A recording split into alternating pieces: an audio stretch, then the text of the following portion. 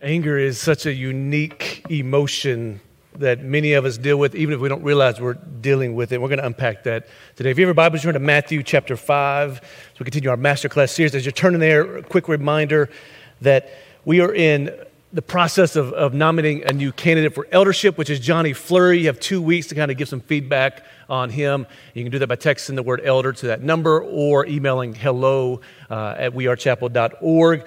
Lots of good stuff going on. Another thing I want to unpack is we are part of the Radiant Network. The staff and I are going to travel to our Rise Shine conference this week, so we'll be in Kalamazoo, Michigan.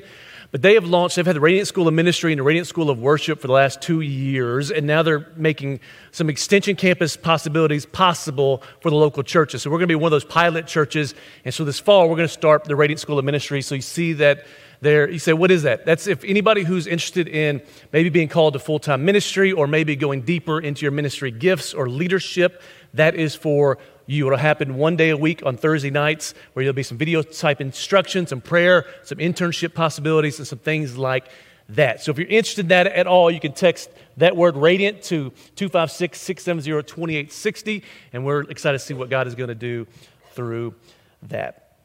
In Matthew chapter 5, verse 21, it says this.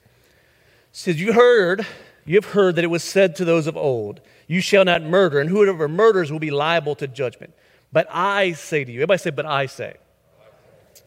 But I say to you that everyone who is angry with his brother will be liable to judgment.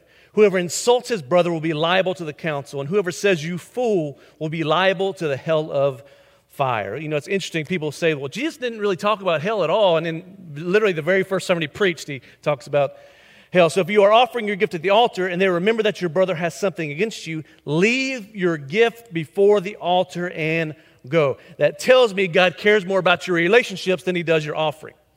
Leave your gift there before the altar and go. First be reconciled to your brother and then come and offer your gift. Come to terms quickly with your accuser while you are going with him to court, lest your accuser hand you over to the judge and the judge to the guard, you be put in prison. Truly I say to you, you will never get out until you pay the very last penny. This is crazy. So there's a transition happening in this teaching on the Sermon on the Mount where Jesus talks about the Beatitudes, then he talks about the law, and now he starts to do his commentary on the law. And he starts talking about some of the commandments, whether it's adultery, whether it's anger or murder, whether it's whatever it may be, and he starts unpacking what he really means by that, and he starts with murder, which is interesting to me that he would start with murder. I don't know if there's like a big crime spree going on at the Sermon on the Mount where he's trying to get them to stop just killing each other. But he literally starts with murder. And murder is nothing more than trying to remove someone who's a threat to you or what you want to do. And so he's trying to bring some reconciliation because he knows at some point he's going to combine the Jews and the Gentiles together and they hated each other. So if he's ever going to have unity, he has to deal with the heart of the matter, which is not just murder, but is anger. And as he begins with anger, he's really referring to the sixth commandment, which is thou shalt not murder. Touch your neighbor and say, you better not murder this weekend. Right? It's not that big of a, most of us don't wake up this morning and be like, God, please give me the grace to not kill somebody today. Now, if you have 4 teenagers, that it may be your prayer. Or if you're a teacher or what, but most of us don't deal with that. And the sixth commandment is saying, thou shalt not murder. That doesn't mean war or capital punishment. It means taking innocent life for your own personal benefit, what it actually means. It's saying, thou shalt not murder. But in the sixth commandment, it has nothing to do with anger. It doesn't have anything to do with anger. It doesn't mean to say that, thou shalt not murder, thou shalt not get angry. Thou shalt not murder is like the surface level, and Jesus says something different. He says, not only thou shalt not murder, but thou shalt not be angry. He takes it to a totally different place, and he says it like this. He says, maybe you heard it said, thou shalt not commit murder. But I say, if you have anger in your heart, you already started the process. So he takes it from the service level to the other level. He's also starting to help us realize that the kingdom of God is countercultural to what the world is. He's saying the world may say, just don't murder and you'll be okay. But I say your heart is more important than what you do with your hands. He takes it to another level. You could say it like this. You may have heard it said by CNN, Fox News, or Disney, or YouTube, but I say this. You may have heard it said by your political figures you follow, but I say. You may have heard it said by your teacher at school, your professor at your liberal university, but I say. You may have heard it said by your friends or your peer group, but I say. You may have heard it said by even your pastor, but I say. You may have even heard it said by your mamas and them, but I say. He changed it. See, the world says one thing, but the kingdom says something else. And they were saying, well, the law says as long as I don't murder somebody, I'm good. Jesus says, no, you missed it. This kingdom is not one about the hands and the feet. This is one of the heart. And that you're so worried about the outside judgment, the temporary judgment, the physical judgment, that you lose sight that there's an eternal, internal judgment. See, they could have thought, the Pharisees actually thought that as long as I don't kill somebody, I can call them names, I can say what I want to say about them, I can defame their character, I can call them a fool, he says in here, which means ruash, which means you're nothing, you're empty to me. He's saying, you may think that as long as you get away with it, it's okay, but I'm here to tell you there's an eternal, internal judgment to the kingdom. And I think for us in this day and age, we may not murder people physically, but we murder people with our words. We murder people with our thoughts. We murder people with our heart. We try to get them to no longer exist. You can call that cancel culture is nothing more than murdering somebody's reputation. So we may not have the murder with our hands, but much like the Pharisees, we think as long as I don't kill them, I'm good. And Jesus takes it another way. He says, no, this isn't about outward obedience. This is about internal, inner surrender. Inner surrender. See, as long as my heart is surrendered to Jesus, I don't have to worry about if I'm going to kill somebody today. If my heart is surrendered to Jesus, I don't have to worry about having an affair today. If my heart's surrendered to Jesus, I don't have to worry about a lot of the 10 Commandments today. I don't have to worry about idolatry and making graven images. I don't have to worry about stealing. Why? Because my heart is surrendered to the King and my heart is in His hands. And so Jesus immediately takes it from this physical expression of outrage to this internal expression of surrender.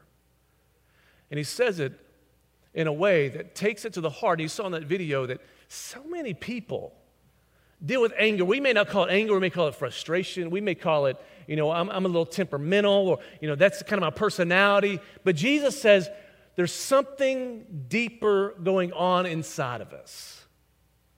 And until we process what's going on deeper inside of us, it doesn't matter what commandments we're trying to force everybody to live by. Because this internal kingdom inside of me is more important than the external kingdom. And it's like this. Where is your anger coming from and where is it taking you? Where is your anger coming from and where is it taking you? See, I think one of the things that we've detrimented, myself included, the Western churches, we've been so focused on intellectual knowledge, Bible studies, scripture memorization, all these amazing things that are needed. We've so focused on the mind, we've detrimented the heart. And there's so many, that's why we can have these Christians who know the scriptures, who know the word, who know how to act like the Christians, who are religious, but they're really pious and mean and angry. Like, I'm not going to say it, but our daughter Alicia, who is in college, she went to church for Easter, went to a different church because her church was too big. She was going by herself and she was anxious. And she went to a church and she sat down, a 19-year-old, at the time 18-year-old little girl, at college by herself, at school by herself, going to church by herself. She sits down and some, I'm sure, great, amazing person with some incredible scriptures memorized tells her, "Get up, that's my seat." Right? And people that are laughing are the ones that don't do that. Everybody else is like, "We're not supposed to do that?" Like, right? This lady was angry, said, "Why you can have the external things correctly, but sometimes we detriment the church because we don't process the internal hurts and pains and fears and insecurities and shame and all these things on the inside of us that we can cover with church clothes, we can cover with religion, we can cover all this stuff, but at some point it seeps out. At some point, it'll seep out into your family. Some point, it'll seep out into your marriage. Some point, it'll seep out at your job. At some point, and Jesus is talking about, listen, the murder is not the problem. It's what's going on the inside of your heart that's all polluted with pains from your mom and dad, and shame from when you were a teenager, and guilt from your failures as an adult, and your shame. All these things are inside of us, and they're moving around. And in Christianity, we just tell people, just go to church, sing a little bit, study the Bible, and you're good. And Jesus here at the Sermon on the Mount is saying, no, we need to get to some inside stuff. Like there's some internal stuff that's just as important. That's why we're so big on Christian counseling and therapy here, because it doesn't matter if you memorize the entire Bible. But if you're so wounded on the inside that you're angry at God, you're angry at your spouse, you're angry at your kids, you're angry at the person who turned left at Taco Bell and there's not even a turning lane there. Like you're angry at Nick Saban, you're angry at everybody, but you know the Bible. Like you know how to give an offering, you know how to do all the stuff, but your heart is so broken that you rage at any moment somebody touches the wounds of your heart. And that's what Jesus is talking about in the scripture. So where is your anger coming from? And where could it be taking you? Because when you're feeling angry, something is going on deeper inside of you. Right? You're not angry at your spouse because she didn't clean the house correctly. You're not angry at your kids because they didn't do their homework. You're not angry. There's something inside of us that's deeper, that the anger is a symptom of what's deeper inside of us. And sometimes anger is this emotion that God likes to use for the righteous side to bring positive change. But the enemy likes to use to bring negative change. And so when you understand anger has this twofold purpose, it'll change the way. So righteous anger is a response to sin, the mistreatment of others, or an attack on the kingdom of God. So righteous anger is when God is not getting his way and you're upset because God is not getting his way or his kingdom is not advancing. And if we were honest, most of us, if we were to make a list of the last month we got angry, very rarely was it because God wasn't getting his way. Most time it's because we're not getting our way. And so righteous anger is when God is not getting his way. The greatest example, people say, well, Jesus got angry when he went into the temple and started flipping the tables over and whipping people and moving them out. Jesus got angry. Yes, he did, and it was a righteous anger. Well, how do you know that? One, in the Greek, that word that he got angry was not an outburst. It was deliberate and intentional to fulfill God's will and purpose for that time. It wasn't just like he lost his temper. Secondly, the reason Jesus got angry is very important. So we think, well, yeah, he flipped over the tables because they were selling stuff in the church, and we shouldn't sell books, and we shouldn't sell paintings, we shouldn't sell. That is not, when you went to the temple, it was part of the law for them to sell stuff to people. Because they couldn't bring their sacrifices from 100 miles away and expect it to survive and be unblemished in order to make a sacrifice. So they would sell their animal at their homeland, bring the money, have to exchange the money for temple currency in order to make an offering of sacrifice of praise. Being brought up in Israel, there's actually a street right next to the temple where they actually sold all the offerings and the sacrifices.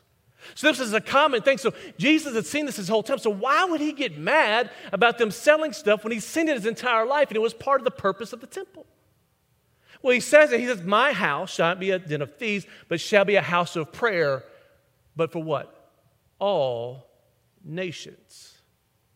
So he wasn't just mad they were selling stuff. He's saying, this is not the purpose of my house. My house is for all nations. So to give you the context of why Jesus was angry, is that if you went to the temple, if this was the temple, the elders would sit up front. The Jewish elders would sit here. Then the Jewish men, the Jewish women and children had to sit in the very back.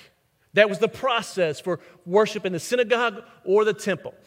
Elders, men, women, and children in the back. If you were a Gentile, you were not allowed on the inside of the temple.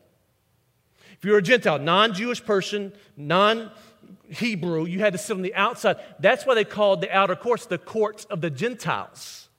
That was the only place that they could come and worship and pray. That was the only place. That was as close as they could get to the presence of God. And it's with that place, instead of selling it on the temple grounds, they're selling it right there in the outer courts or the court of Gentiles. So you have these Gentile believers who are already going against the grain. They're going against their foreign religions. They're going against secular culture.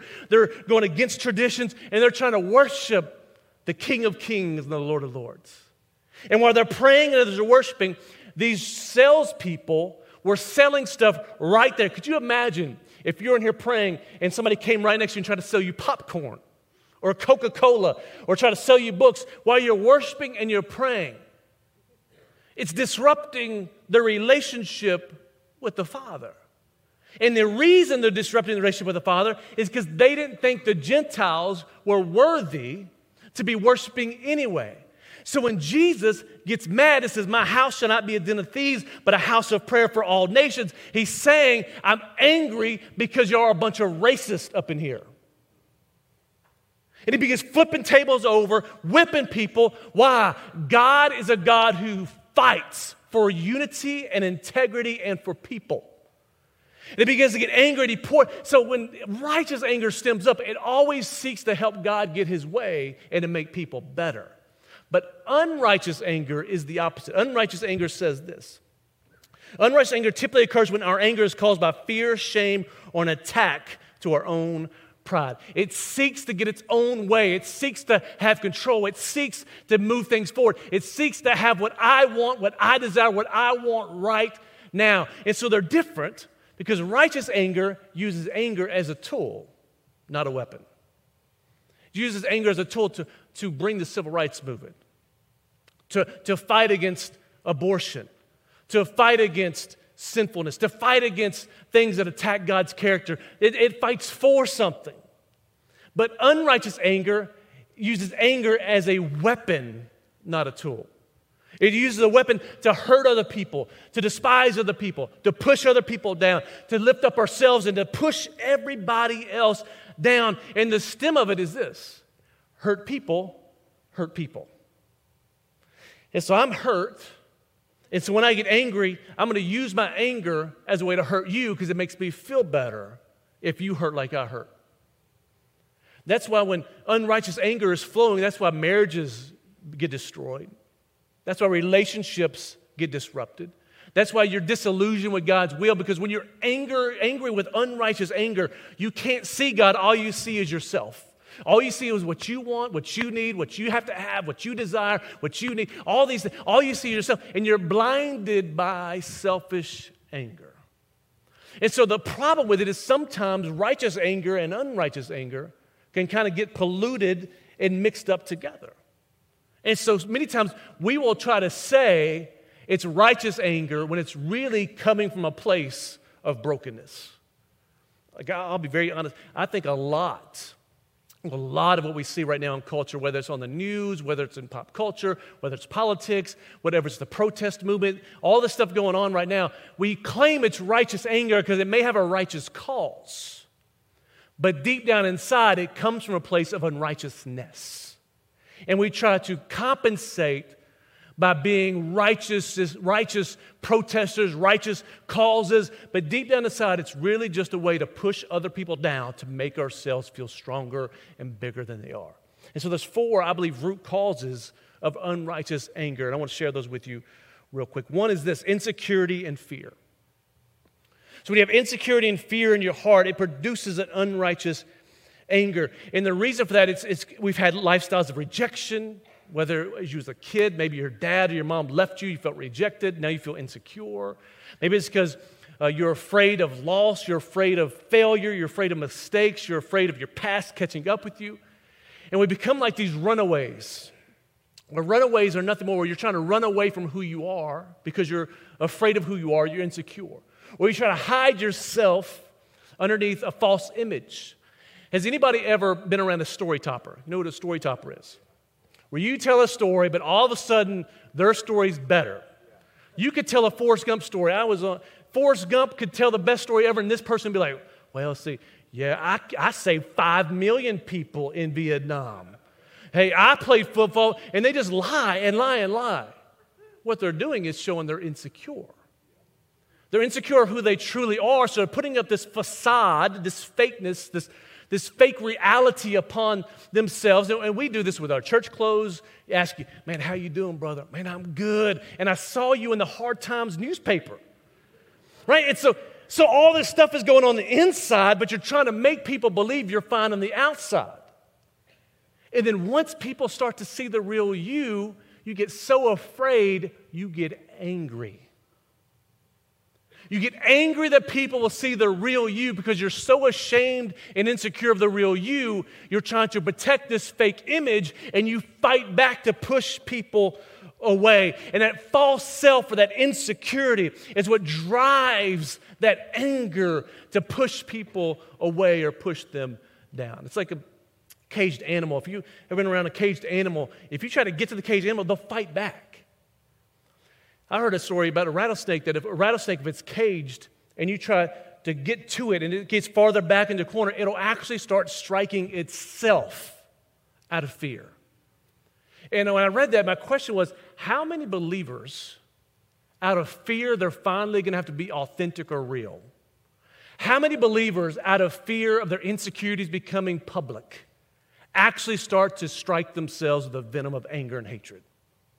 We could call it self-hatred, we could call it self-hate, we could call it insecurity, we could call it failure, but it's that insecurity and that shame that's driving that anger, or two, pride and control. Pride and control is as soon as a baby is born, we start letting them have their way. Like you think, you bring your baby home from the hospital.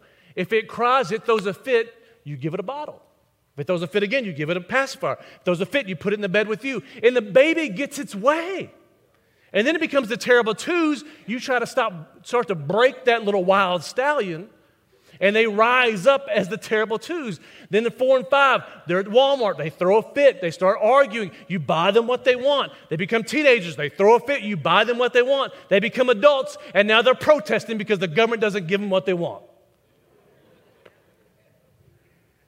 Like, it's in us that we think the world revolves around us. That's pride. And when you have pride, you think you're supposed to be the one to control everything around you because it protects your pride, it protects your throne. And so when you're proud, you get angry when you start to lose control. People that I've dealt with in counseling or even in church world, when they are angry people, they all have control issues. And they're angry because they can't control their wife. They're angry because they can't control their kids. And normally they're angry because they can't control themselves. And it's this control feature that as soon as we start at some point live life in a way where you run out of control, anger and tantrums and tempers start piling up. That's why we have 30, 40, 50-year-old men who are throwing tantrums because they can't get their way. What's crazy is you see in the Bible, Saul, anointed king. As soon as he starts to lose a little bit of control. Now, this is Saul. The people of Israel wanted a king. God gives them Saul. He's the most handsome man, the tallest man in all of Israel. He's a great warrior. He's a great leader. He's a great king. But as soon as he gets afraid about losing control, David, who's been serving him, been loving him, playing the harp for him to release his demons, as soon as he loses control, he starts throwing spears at David. So what can make a man who has a son-in-law who he loves like his own son, who's best friends with his son Jonathan, who's heir apparent, who's helping him in every way, do whatever he needs to do, serving him unconditionally, what makes a man throw spears at somebody like that? Control issues. It's crazy. In Greek mythology, Zeus is known as the lightning bolt thrower, that as soon as he loses control, he starts throwing lightning bolts. So Zeus is throwing lightning bolts and Saul is throwing spears. The question would be, what are we throwing? When you start losing control, are we throwing insults? Are we throwing guilt? Are we throwing pain? Are we throwing our frustrations? Are we throwing our fears? Are we throwing things? Are we throwing household goods? Like, what are we throwing? When we lose control, what do we begin to throw? And then 3, blame and shame. Blame and shame. When you start to feel like blame is coming your way, you begin to fight back, or the shame of your past comes, and I would call it open wounds. Like we start to get angry when unhealed wounds get touched. I remember a story. This guy was like one of the big Word of Faith guys, positive thinkers, positive speakers, and he said he got healed at this crusade. This televangelist was there. He got healed, and he came back to his college, university. They asked him, he said, yeah, I got healed, but he was still hurting. And they said, well, if you got healed, why are you still hurting? He said, well, the symptoms are still there. So you got healed, but the symptoms, and it made me think, like, as Christians, we say we got healed, but all the symptoms are still there. You got healed of a wounded heart, but all the symptoms, the anger, the bitterness, the jealousy, the frustration is still there. You got healed of unforgiveness, but the symptoms of unforgiveness are still there. It's the open wounds. Once somebody spots them and touches them, they may not know they're touching them. Maybe somebody says something to you that it brings back a wound from when you were a child. Like, I'm not going to lie, like, I'm being completely transparent. Like, my household was full of alcohol and drugs and all types of evils in my household. And, like, most of my memories of a childhood come from the smell of alcohol. When I smell alcohol, it actually begins to bring back memories of my past. And so I have to work hard to make sure my heart is healed of those, because when I was younger, if it got touched, I would like to fight. And I'd like to say I was a fighter. I'd like to say I won more fights than I lost, but I'd be lying to you. Half the time I was 6'3", 160, 75 pounds, and I took my whoopings with pride. And most of my fights were not for righteous causes. Most of my fights weren't because, I needed to. Most of my fights were because somebody touched a wound of rejection that had not been healed yet. Or somebody touched a wound of failure or shame that hadn't been healed yet. And the saddest part about it is in marriages, most of us know our spouse's open wounds. And when we get frustrated or we begin to fight, the first thing we do is touch the open wound. And then tempers begin to flare and things begin to spiral out of control because our natural response to pain is to fight. Our natural response to internal pain is to be angry. And when the blame and shame of our past catches up with us, if we don't process those wounds, it will come back. See, blame is easy, anger is easy, but internally we have to process those wounds with Jesus to heal them, to stop this cycle. Number 4, and the last one, is frustration and stress. Frustration and stress. James 4:1-2 says this: what causes quarrels and causes fights among you? So literally James is asking the question. Is it not this, that your passions are at war within you? You desire, everybody say desire. You want something, but you don't have it, so you murder. You covet something, you want it, and cannot attain it, so you fight and quarrel. You do not have because you do not ask. What he's saying is, you are so frustrated because you want something, but you don't have it. And that's what we call a gap. Whenever there's a gap between expectations and reality, frustration fills that gap. So I want something, but I don't have it. Frustration fills that gap. I have an expectation of my wife, but the reality is here. Frustration fills that gap. I have an expectation from my husband, but here's the reality. Expectation or frustration fills the gap. And whenever there's frustration, anger is very close nearby. So in premarital counseling, 90% of my time, I'm working on trying to create proper expectations. You ask the husband, what are your expectations of yourself? Well, I expect to go to work, come home, turn on the TV, my wife to cook me dinner, bring it to me, make sure the house is clean, and this is done, and this is done, and this is done, this is done. I'm like, bro, no. What's your expectations of a wife? Well, I expect him to help me with this, help me with the laundry, help me with the dishes, help me with that, help me with this. And so they have two expectations. And so if they don't have the proper expectations, they get married. He's sitting on the couch starving to death, and she's in the kitchen waiting for him to come help. So now there's frustration in between the expectation and the reality. And the problem with frustration, it can happen at work. You have expectations of your boss, but there's a reality. You have expectations of your kids, but there's a reality. Whenever those two things are opposite each other, frustration always fills the gap. And all of us only have a certain level of frustration we can handle. And when your frustration or your stress meter starts to get hot, anger begins to stir within your heart. You see it with Moses. Moses in Numbers 20, one of the greatest leaders the world has ever seen. Moses, who leads the people, he battles Pharaoh with nothing but a staff in his hand. He delivers the Hebrews out of Egypt without throwing a single punch. Crosses the Red Sea. He's in the wilderness, and all of a sudden he starts dealing with frustration. Why? Well, he expected that this journey would take about 10 days, not 40 years. He expected these people to be grateful for the fact this man led them out of slavery into freedom, but they ain't grateful. He expected these people to obey him and follow him, not complain and whine every step of the journey. And so they run out of water. God tells them, speak to the rock. He's so mad, he strikes the rock with his staff. Water comes out. He's relieved because these people are shut up. But now God says, now you can't enter into the promised land. See, in moments of frustration, you can throw a temper tantrum and get your way momentarily, but you forfeit some things in the future. Whether it's in your marriage, you may feel better after you say it, but long term, you're going to forfeit some things in your future. With your kids, it may feel better in the moment to say what you wanted to say, but you may forfeit some things in the future. At your job, you may feel good when you're angry, whatever it may be. In the driving through at McDonald's or somebody cuts you off in traffic, it may feel good to yell and scream at them, but long term, you may forfeit something in the future. And so where is your anger coming from, and where is it taking you? For Moses, it came from this area of frustration, and it took him away from the promise God had given him. So where is your anger taking you personally? And how can you manage it?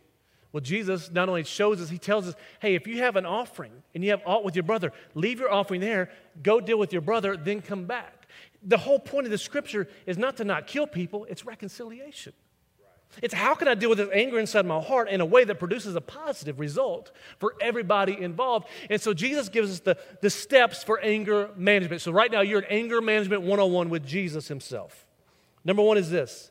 If we don't find our validation through Christ, we will find it through invalidating others.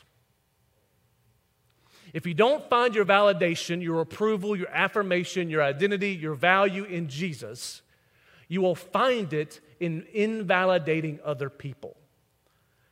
That is why we live in this culture where we try to destroy people with our words. It's because people have lost all sense of value and identity and self-worth in Jesus. So we try to find it by devaluing other people. This is why I believe baptism, like last Sunday, is so important. But Jesus begins his ministry, not just with baptism, but the Father saying, this is my Son, in whom I'm well pleased. Before he ever accomplished anything, he was validated by his Father. He found value in his Father. He found confirmation and affirmation in his Father. So when he leaves, he begins his ministry and people reject him. That's cool. You can reject me all you want to. I don't have to fight back. He approves of me. When people start to talk bad about him, he goes to his hometown and they can't even believe, well, this is just Joseph's son, the carpenter's son. This ain't no prophet or Messiah. We don't care. Jesus said, okay, that's fine. I'll heal a few people and I'll go on. Why? He doesn't need to fight. He doesn't need to invalidate anybody else. He's already validated. And until you're validated by the Father, you're always going to try to invalidate other people. 2 is think before you speak. Don't react in anger, respond in love. Think before you speak. When your anger's getting stirred, think. Would you imagine Jesus is sitting in town. These elders, these leaders bring the woman caught in the act of adultery. They throw her down. The law says she was caught in the very act of adultery. She should be stoned. Now, Jesus could be angry that she broke one of the 10 commandments. He could be angry as put him in a predicament. He could be angry that these people are putting him in the spot. He could be angry, but Jesus pauses. Now, this is the wisest man the world has ever seen. He knew the right things to say. He knew what not to say, but Jesus paused and began to write in the sand. And as the situation calmed down, then he began to speak. He said, hey, where are your accusers? She's like, I don't know, they left. He said, neither do I condemn you. Now go and sin no more. Some of us need to learn the art of doodling in the sand. Like, could you imagine what that would save you in your marriage. Could you imagine what that could save you with your kids? Could you imagine what that could save you at your job? Just the art of doing, somebody says something that gets you angry. Hold on. I got my Etch-a-Sketch. Hold on, I'm about to. There's something to it, because don't allow an angry moment to destroy a lifetime of love. Right? How many of us, we will allow an angry moment to destroy?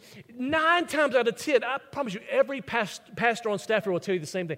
9 times out of 10 that a couple's having marriage problems, it's not their current situation, it's something that's said about a past situation. They let an angry moment, they said something knowing it would hurt them, but thinking it was temporary, and words aren't temporary, they are eternal. And so if we would just think about something for a minute, suppress the anger, and then respond in love. We don't have to react to every single threat. I don't have to react to every single social media post. I don't have to react to every single news cycle. I don't react. I get to respond with the grace and truth and love of Jesus. If I just slow down and think about it. Number 3, going to that, is if you get angry, call a time out, calm down, and think and pray. If your temper is one of those, the Gourleys are an angry group. My daddy was angry, my grandfather's angry, my mama was angry, my brother's angry. My brother, we're playing church league softball about 15 years ago now, and there was a double play. I'm on first base, somebody hits it to shortstop, I'm running towards second. I'm not trying to break up the double play, I'm trying to get to the outside of the bag so I don't run over the second baseman or shortstop. And I run the outside, the ball pulls him across the bag, we hit, boom. Right? I mean, collide. So, as a man, if you get hurt, your first response isn't to cry, it isn't to ask for help, it is anger. And I was like, and he's mouthed off to me. He said something crazy, and I was like, dude, shut your mouth. And our whole team was like, Pastor just told that dude to shut up. And I'm just like, so I'm embarrassed. My brother comes out of the dugout with his tattoos. He's thicker than I am. He comes out with baseball bats like, what, you want some, boy? I'm like, bro, dude, chill out. So then I'm back in the dugout. Everybody's like, oh, our pastor's the baddest dude. He's trying to fight everybody. And I'm like, I'm so embarrassed. So I go to the guy. And I was like, hey, man, I'm sorry. I should not have got angry at you. I shouldn't have responded that way. And he says, I don't accept your apology. I was like, really? So the other guy on the team's like, hey, man, he's a jerk. Just don't worry about it. Da, da. So then my brother heard that. My brother's like, no, he's getting after the game like whole night. Right? So in the heat of battle, sometimes the best thing you can do is just simply call a timeout. If you watch a basketball game, when the momentum swings the other way or the emotions get too emotional, they just call a timeout. In football, when things get chaotic, they just call a timeout. Call a timeout, think, and pray. Or in Psalms, it's called Selah. Selah just means take an intermission. Take a break. I remember my dad, again, the Gourleys are an angry group. My dad, he gotten saved. I just got out of the Air Force. I was working with my dad. He's an electrician. We're building this big middle school. And my dad kind of had a reputation of being the enforcer on job sites. And so we had a bunch of young guys that worked with us. They were just a bunch of young punks. And something happened. I'm looking for my dad. I'm like, hey, has somebody seen Bobby Joe? Anybody seen Bobby Joe? No, we haven't seen him. So I'm looking all over the job site, all over for him. And I walked past his electrical room, and I was like, what in the world? Here's my dad in his little electrical closet. There's wires all over the place. There's sparks going off. And my dad's just walking around like this. And I was like, Dad, are you okay? He says, that little punk. And so my dad, who has been angry for 45 years, had just gotten saved, this kid cussed him out. And my dad, instead of breaking him off, went into this electric closet and began to pray. And I'm thinking, I'm like happy. I'm like, dude, coming along. You would have just broke me off, Dad. This guy gets grace. I wish you had been saved when I was growing up. What he did was, it got hot. He just called a time out. And for maybe you're the type where you're a little more emotional, you're more temperamental. Maybe just a time out is your wife starts nagging, time out. Your husband starts running his mouth, time out. Fourthly, don't let anger control you. Address it in love and release it in a godly way. Internal anger will come out. The more you suppress it, the worse it gets. And so you have to find a way. Jesus says, listen, if you're at the altar and you're worshiping, you're about to make a sacrifice, and you know there's an issue, leave it there and go address it in love. Because if you keep trying to cover it up with your religion and just keep pushing it down, at some point we're all going to feel the rage. Did you know there's a proper way to handle everything godly? Maybe that could be, hey, can I just meet you for lunch? Hey, what you said about me, that really hurt me. And I'm not accusing you of anything. I was just saying, man, I'm sorry. And if I did anything, I'm sorry. I forgive you. Like, you have to release. For some of you, maybe it's a walk. It's proven that physical exercise releases the chemicals of anger in our body. So maybe if you get angry, maybe just going for a walk or to go exercise. Maybe for you, it's putting your head in a pillow and screaming to the top of your lungs. But you have to release it in a godly way, or it will come out in an ungodly way. Then finally, choose forgiveness and healing instead of hurt and revenge. Choose forgiveness and healing instead of hurt and revenge. That man, this is obviously a story Jesus is telling, but the guy who's at the altar, he could have stayed at the altar, suppressed his anger, and walked away just as angry, just as vengeful, and just as hateful as he was before he made a sacrifice. And Jesus models this for us. When he's on the cross, he says, Father, forgive them, for they don't even know what they've done. Like, he was releasing that. See, Jesus knew he's going to rise again. Jesus could have been like, give it 3 days, bro. Give it 3 days. Like, he's coming back on a white horse. He's coming back to come. He could have said, you know what? All y'all, when I come back, it's you. He didn't. He chose, even in his most broken moment, his weakest moment, to say, Father, forgive them, for they do not know what they've done. We all have the choice to either release forgiveness and healing. When this man left the altar and reconciled, he brought healing to both of them. See, that's the problem with forgiveness. We don't realize many times forgiveness brings healing. Not just for you, but for all the parties involved. But we're so busy, we want revenge and pain. We want them to feel what we feel. And as long as you do that, that wound will stay open. And as soon as anybody else touches it, they're going to feel it. And the sad thing about it is this.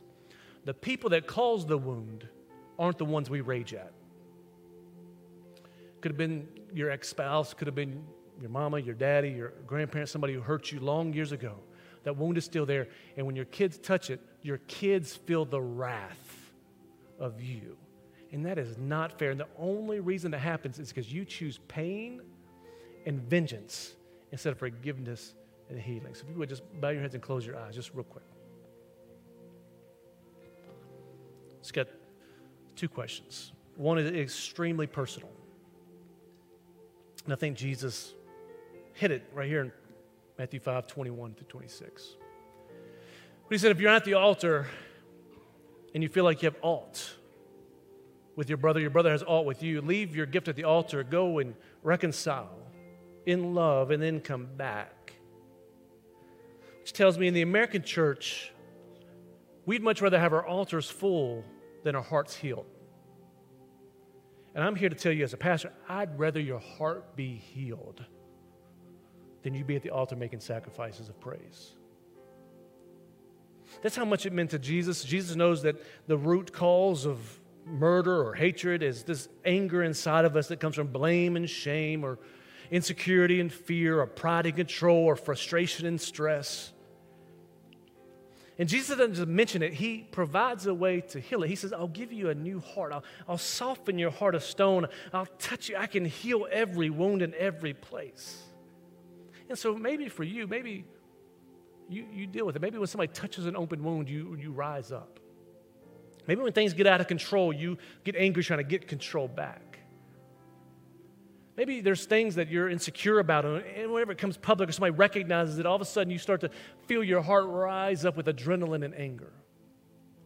Or maybe there's a certain person who's done something to you that you keep holding on to, that today, as we're talking, that maybe God has placed their face in front of you or their name in front of you, and that today's the day you choose forgiveness and healing over hurt and vengeance.